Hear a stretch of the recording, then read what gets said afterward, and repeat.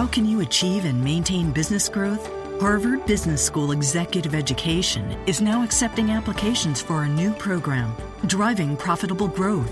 Taking place in Boston from October 25th through the 28th, this program focuses on business expansion and organizational growth strategies that can lead your company into the future. Learn more about this 3-day program for senior leaders by visiting hbs.me/growth. That's hbs.me/growth. Welcome to Postcast after the Utah Jazz fall to the Oklahoma City Thunder 97-95. David Locke along with Ron Boone. It was a fabulous day for the franchise as the Miller family announced that they would put the franchise into a legacy trust so that it would be here in Utah for generations to come. Everyone was hoping a win would cap off a perfect night, and it did not. The Jazz fell to Russell Westbrook and the Thunder 97-95. Westbrook hitting a open jumper with 1.4 seconds left. And Ron, on that final play, we found ourselves asking, how did he possibly get that open? Well, I think you got the answer on the replay. Well, I thought it was a moving screen. I thought he set a screen, and then he just kept riding and staying in front of George Hill, not opening up like he wanted the basketball. And usually, the officials will make that call, but obviously they were watching something else. Well, the Jazz had a game plan specifically to Westbrook, and to Russell Westbrook's credit, I'd say the Jazz executed a lot of that plan correctly, and they still lose. Westbrook has 38 points, 10 rebounds, 10 assists tonight. He scored one field goal the entire night in the paint, Ron. One. Well, he scored 11 of 29 there from the field. In that third quarter, he just looked like he may have been just out of gas for some reason. And a lot of his short steps coming up short. Just couldn't find in the rhythm, and as a matter of fact, they ended up scoring 11 points and only shot 18% there in that third period.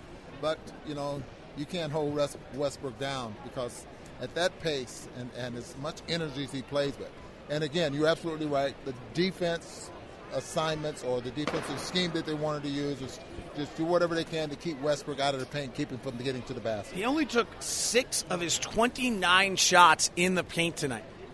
So, at some point when a great player is good enough to make plays outside of your game plan, then you just kind of almost have to tip the hat because he was brilliant. 38 points, 10 rebounds, 10 assists, 22nd triple-double, ties Larry Bird all time. They're 16-6 now when he gets a triple-double.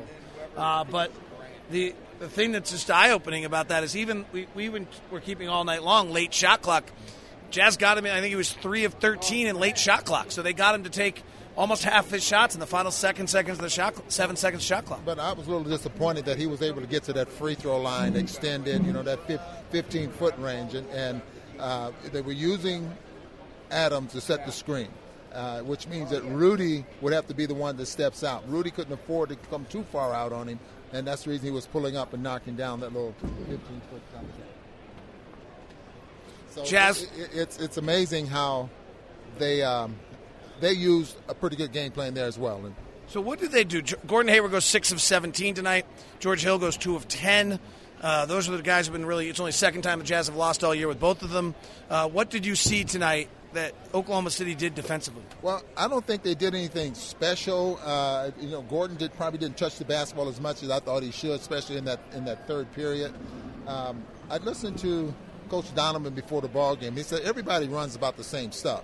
It's how you defend it, how you change your schemes on how to defend it, and he says it's just how you approach, the plays. What they were doing, I thought, was that they, for the most part, kept Gordon off rhythm, kept the ball out of his hands on a number of times.